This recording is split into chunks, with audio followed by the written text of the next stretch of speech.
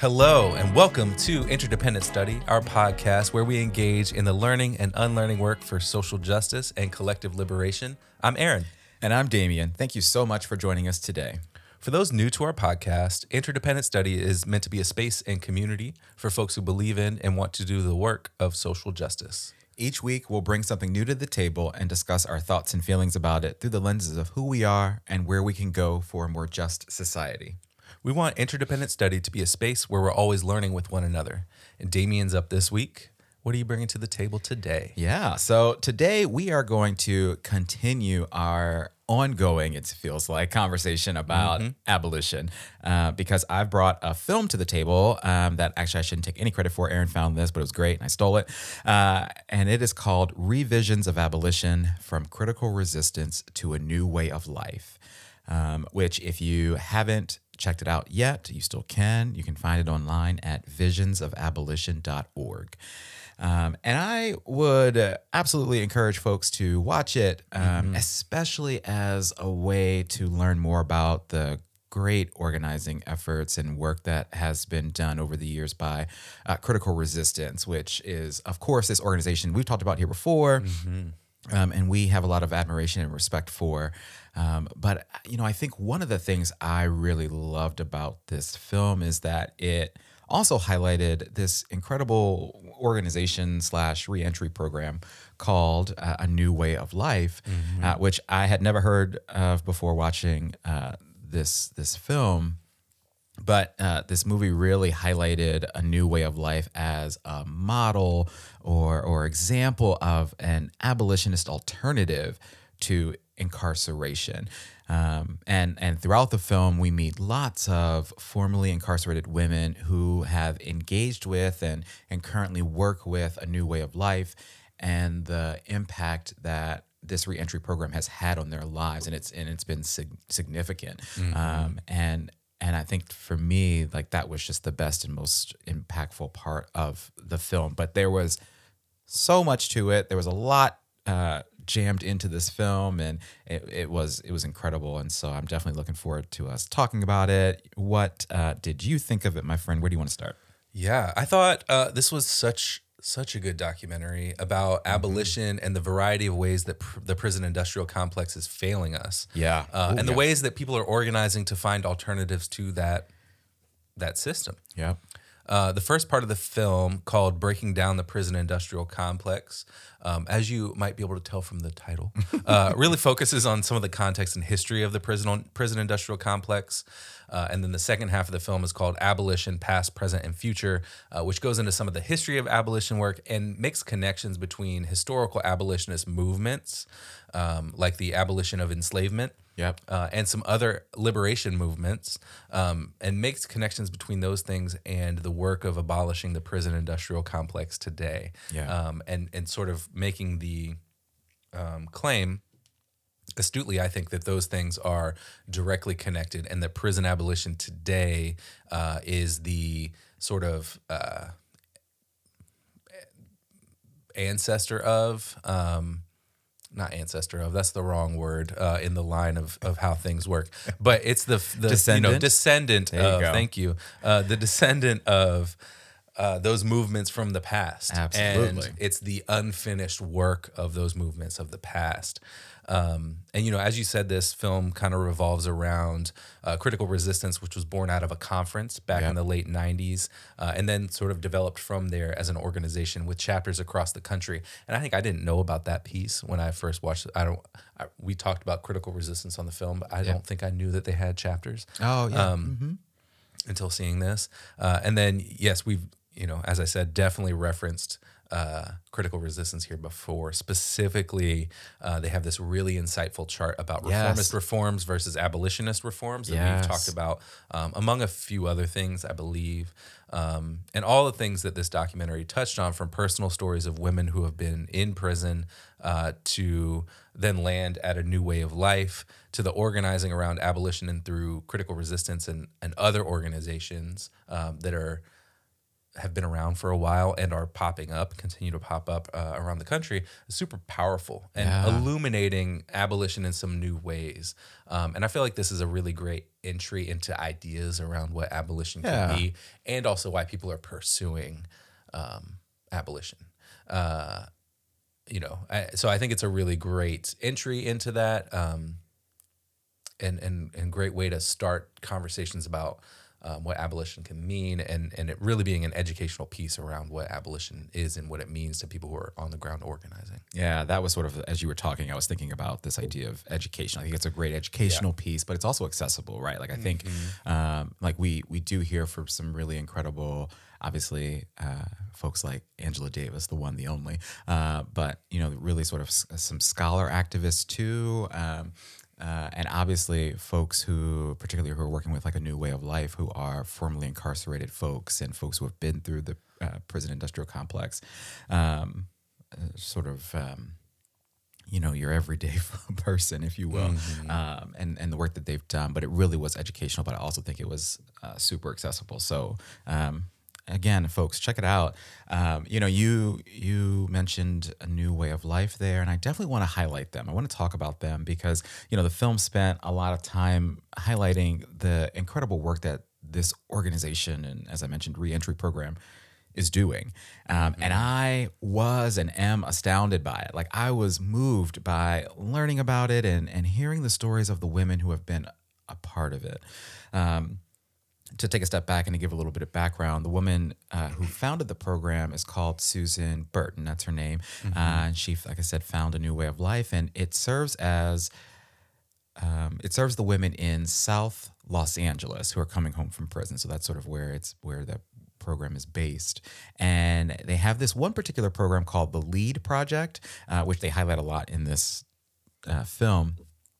And the LEAD Project really provides space and community and education and support to formerly incarcerated women. And so that was certainly great to see and learn about and see this great program/project in play. But, it was also incredible to hear from Susan because I think she is just this incredible human being with a lot of capacity in her heart and spirit and mind and soul and what she's doing.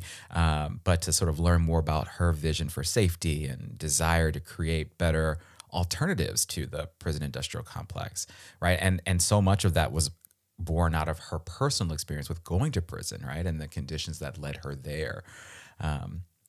But, I think alongside that, it was also really difficult to hear the stories of the women in the LEAD Project, right?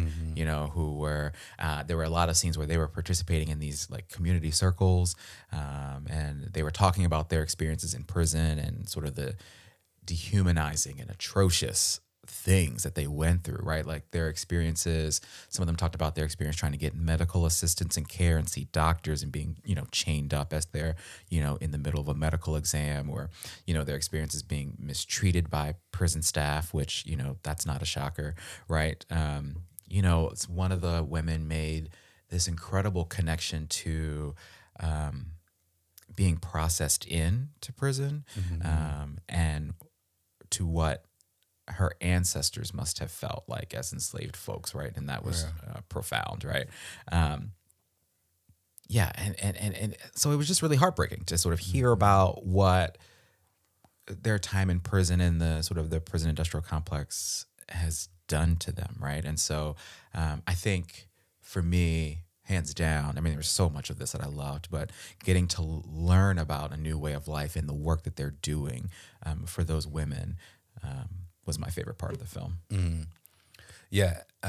There were so many stories about the degrading and humiliating nature of jail and prison, and what they force you to do in the name of safety, right? Of security. And it really shows the violence, I think, that's built into the system, right? Guards in different parts of the system exist to enforce the violence in it, right? Yes. And I think this is a key part of the story for me, about abolition, is that if we can't find a way to resolve like conflict or so-called crime in a way that doesn't violate the humanity of the folks who have like committed that act, then is that actually justice? Ooh. right? Or are we just seeking retribution sort of collectively against an individual, right? And I think this is one of the foundational pieces of why I've like aligned myself more with sort of an abolitionist framework or mindset, worldview, because we violently violate people who have somehow infringed on our social contract, which says not to violently violate people. Right. So then we've collectively, as a society, infringed on the social contract we've had with them, right? So it's retribution, which doesn't feel like justice to me anymore. And so I think that for me feels like a foundational piece of why I'm like sort of in this abolition camp. I think there's lots more to do and lots more to learn and lots more for me to think about and work toward. But I think that's the sort of one of the foundation, like it's ethically, morally bankrupt, the way that we treat people and herd them through. And, to hear that people can say that this is likely what my ancestors felt when they were enslaved. Right. It's just, I think Like, what are we doing? Right. For someone to say that and to feel that. Yeah. And I mean, you literally made the hair on my arm stand up when you talked about sort of this idea of, why is it, how is it that we can't find a way to resolve conflict and crime that doesn't violate the humanity of folks? Like this idea that it is such a violation of people's humanity, right? And Yes.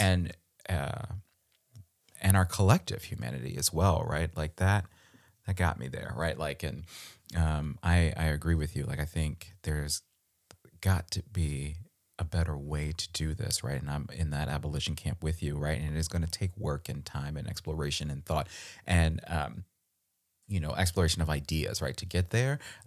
But to hear these stories week in and week out as we talk about abolition, right, or to read, the things that we're reading about it, I don't really see another way. So, Yeah. right. And the social contract piece too, right? If that's huge too, right? If we're all a part of this social contract and we're all in this together and we're a part of this humanity, this isn't it, Right.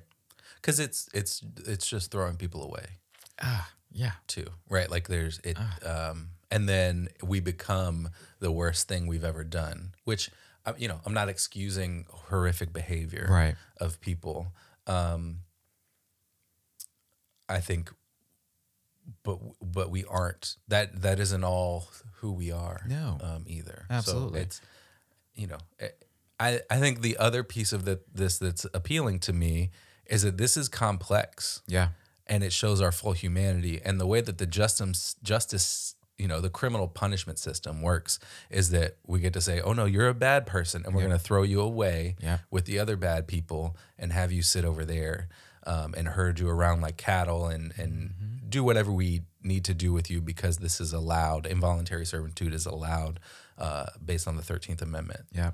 And so, deal with it.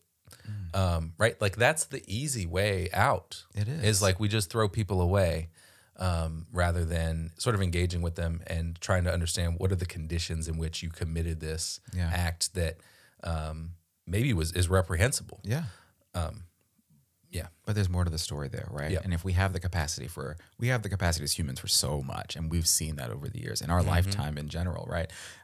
Just in our lifetime in general, I should say. And so why is it that we can't sort of move away from that?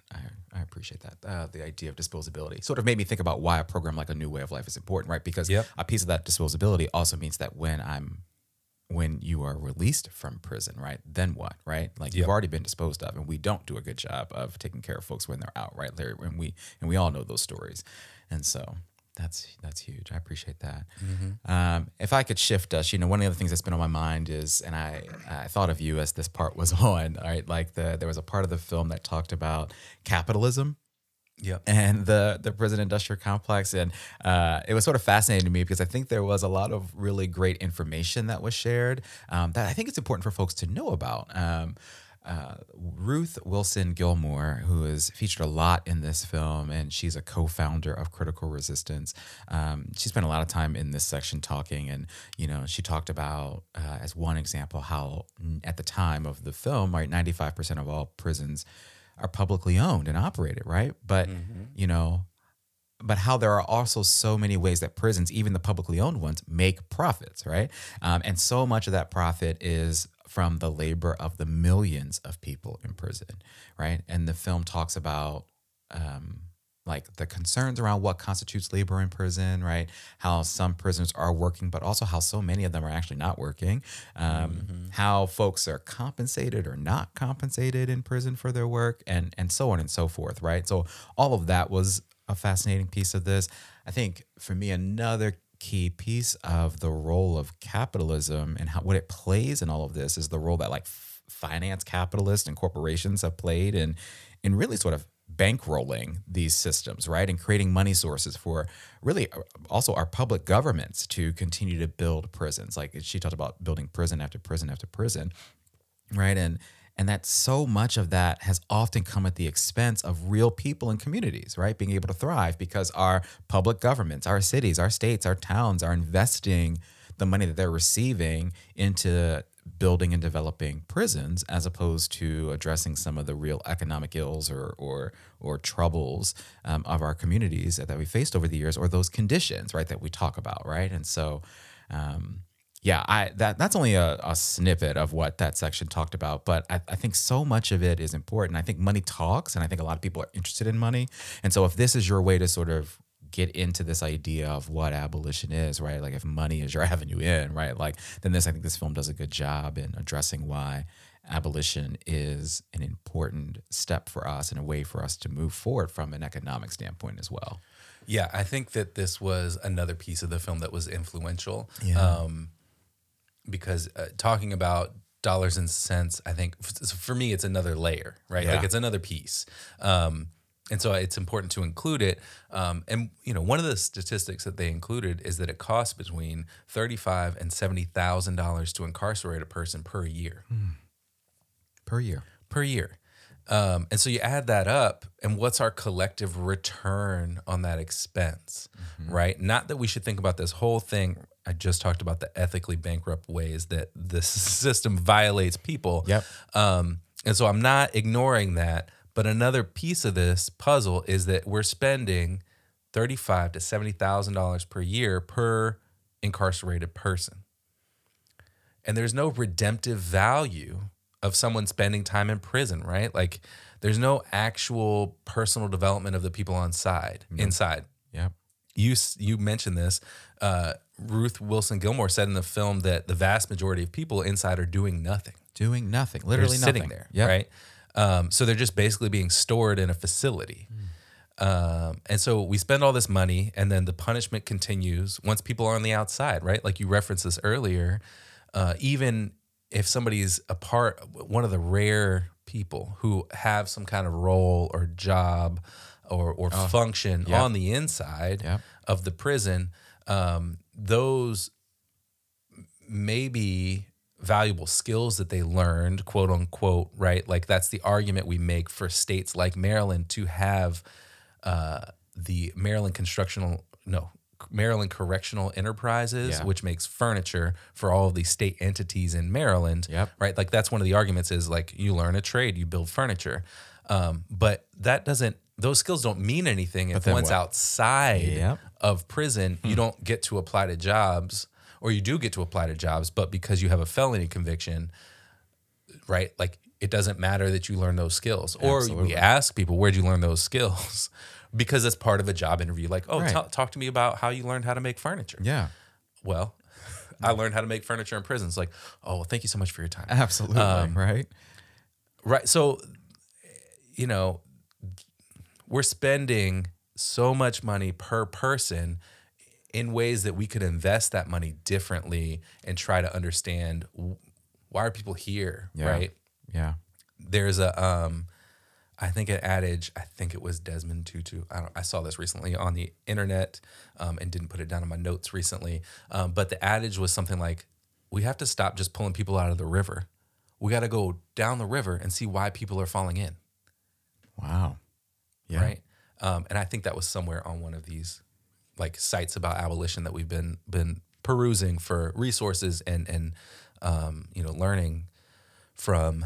But yeah, we can't just keep pulling people out of the river. Yep. Why are people going into the river? Why are people ending up in this criminal punishment system? And what is all this money doing to actually address the root issues? Yeah, absolutely. Well, and it's fascinating too to think about what did you say, 35 to 70K that it costs to incarcerate a person each year. I did some digging on A New Way of Life's website because, again, I'm just fascinated by what they do, right? And they have a beautiful website, anewwayoflife.org. But they talk about sort of, on their what we do page, right? Like talk about their mission, their vision, their results, right? And the last line of our results says, we provide these services at less than a third the cost of incarceration. Yeah. Right. And so when, again, if sort of thinking about the money as your way into this, right? Like, what does it mean for us to spend for this one program alone that is serving South LA, right? A third of the cost. Right. And, one of the things, and to jump back to Susan Birch and how she's a remarkable person, she walks us through her house. And that's where this program started. Right. It's like I think a 3-bedroom house. Uh-huh. And so she points at a room as like, well, this is where, like, when I got started, this is what my room was. I had a desk, a little day bed in there, and a file cabinet and a computer. And that's how I started this whole thing. And then I invited people into my home. Mm-hmm. And the whole program started from her inviting people into her home who are returning from prison. Yeah. And so, she's not starting with a lot of funds or funding or, investors.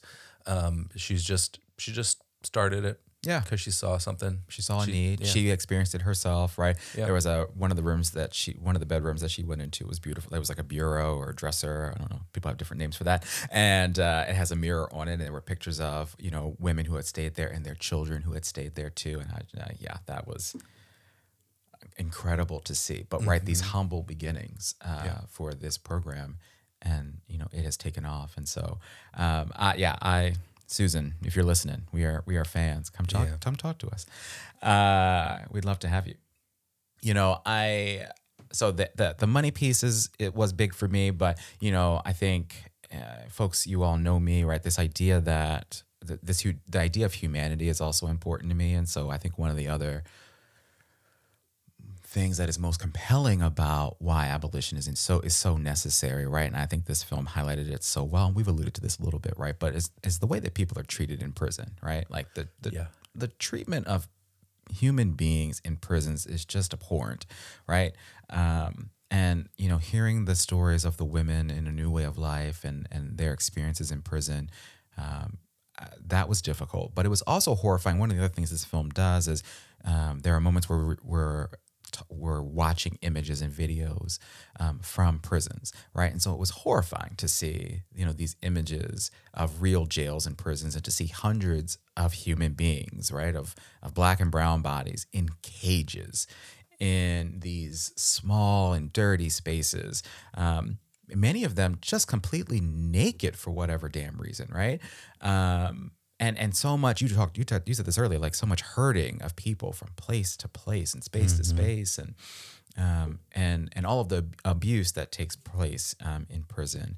And I think all of this speaks to what we've talked about here before, right? Around what the prison industrial complex emerged from, right? So none of that is a surprise to me to see, right? But it's still difficult to see it, right? And to see it on the screen. And I don't know, I think it may have actually been, it was both Angela Davis and then one of the women from A New Way of Life, whose name escapes me in this moment. But, they talked about how you just aren't really considered a human being when you're in prison, right? And you lose pieces of yourself and your humanity, right, when you're in prison, right? And that just, I don't know, that just hurts my soul, right? And not to mention that this is on top of the film highlighting how how many millions of people are actually a part of the carceral system around the world, and how the United States, for whatever GD reason, has 25% of the world's prisoners locked up here in America, right? Like, I just don't get it. I don't see the reason for it. It again, it hurts my soul to see it,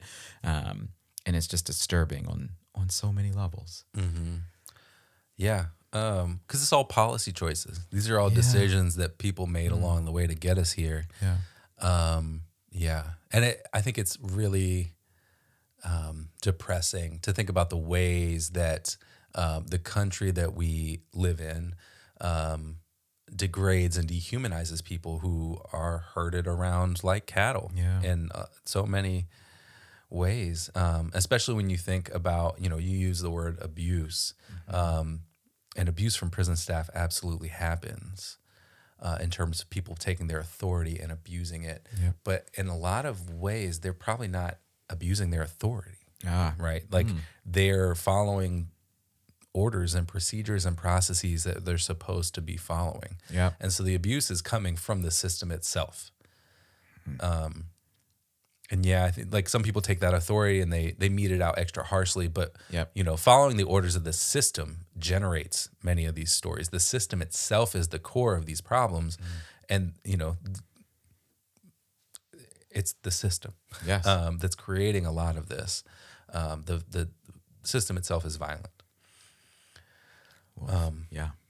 And then so one other thing I wanted to pull out here was thinking about another piece of the system, was 2/3 of the prison population in the U.S. are people of color, right? And so that was a statistic I think I'd heard before. And yet 2/3 of the people who are arrested are white. Oh, right. So there is this big discrepancy, and I hadn't heard that second part of the statistic before. There's this big discrepancy in who makes it through the system and who is sent to prison and who sees some other kind of punishment through the system that isn't necessarily prison. And so, that's another core piece of this criminal punishment system, how it works. And it ties back to our conversation about the Equal Justice Initiative, right? And lynching, and how they move lynching from outside the courthouse to inside the courthouse. And so the processes involved followed along so that this discrepancy exists in the way that it does because of that. Our system, to use the word disposable, right? Our system has already determined who is disposable and who is not, right? And so the system is playing out in the way that it was designed to, right? And it has existed for eternity to do. So that was another piece of this. I think that was early on in the film, and sort of someone was laying out all of these statistics, right? And that is another piece of this that hurts the soul to hear and to see and to know exists in our country. Absolutely. All right. Well, I think let's shift over to application, if that works for you. I think this film and what we saw in it is just another example from many things we've brought to the table here where everything is application, right? Like all of this is and has real world applicability because it is about real life. It is about real people. It's about our society, right? And so I think in so many ways, the conversations and the work being done around abolition is life and death, right? Particularly as we think about this disposability, we think about what folks can or cannot do when they are released from the criminal punishment system, right? And so I don't know. I think my thoughts here around application might bleed a bit into my thinking about homework, but I think this film has been such an awesome reminder about the importance of imagination and creating new systems and structures and programs to support us, right? And so a program like A New Way of Life is a great example of a program that certainly is doing incredible work to support women as they re-enter society from prison. And we talked about how Susan started this from these humble beginnings back in 1998, but that's just it, right? Like she started it, she did it. And so what else can we imagine like it in other places across the country? What are other abolitionist reforms and ideas like it that can lead us to the place where we eventually dismantle the prison industrial complex, right? Like, I think that's the application there. Like looking at Susan, looking at what she's done from these humble beginnings to create this program that has had such an an immeasurable effect on these women and their lives and their future.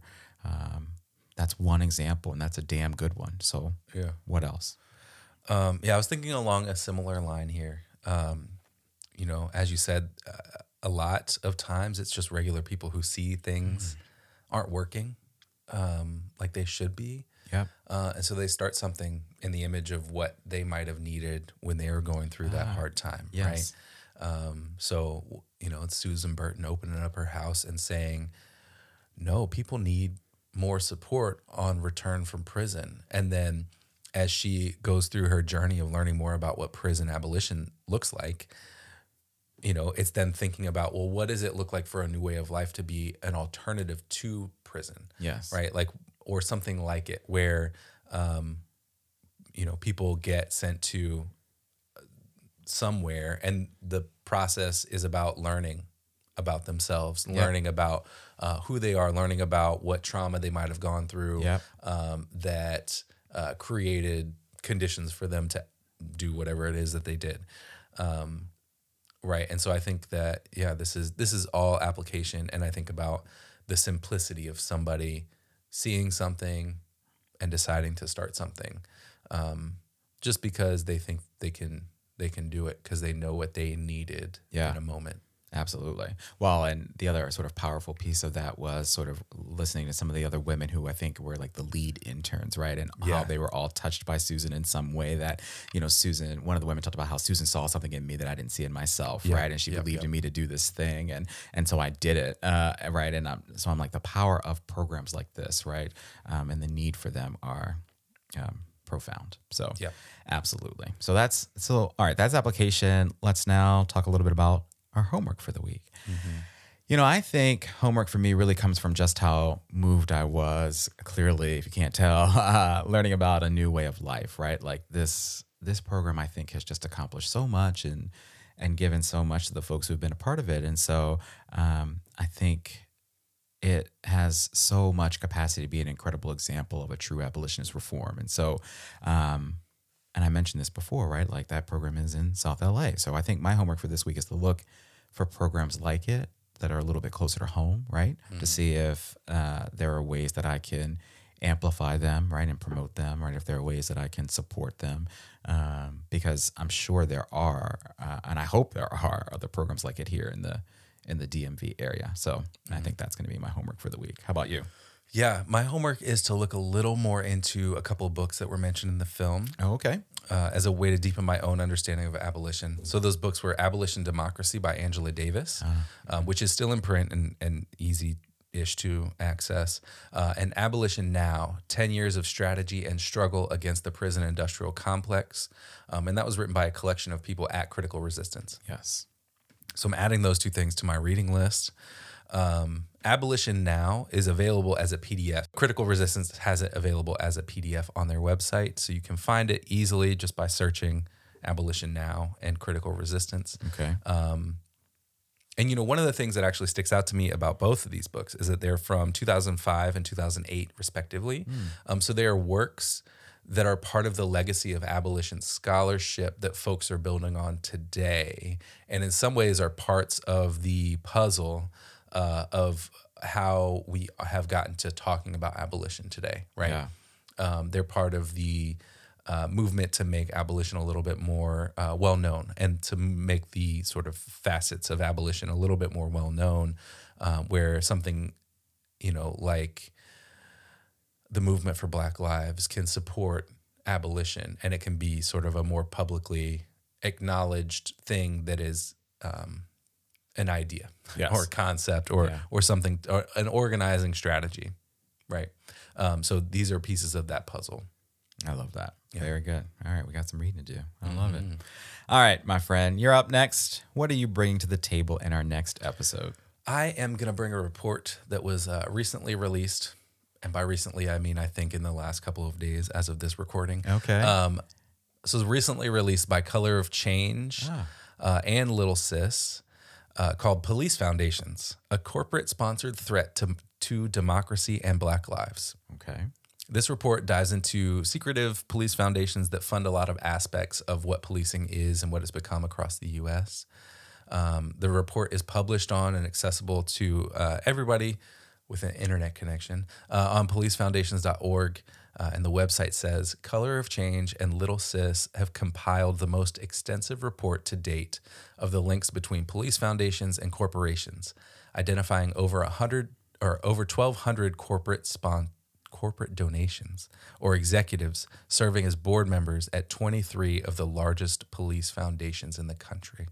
So there's a lot in there. I did a little skimming of it before bringing it to the table, and there's gonna be a lot to talk about. Wow. Yeah. All right. We were talking about money earlier today, right? So yeah, we're gonna follow some money. That sounds fascinating. I'm looking forward to it. All right. All right, so folks, with that, we want to thank you for joining us today and for listening to Interdependent Study. You know what we want you to do, but in case you forgot, please follow, leave a rating and review, share our podcast with the people in your life. Follow us on social media, sign up for our email list to get notified of all the things we've got going on. You don't want to miss it. We thank you so much. Yes, thank you so much for listening. And remember, it's not about us, but it is about us. And we'll talk to you next week.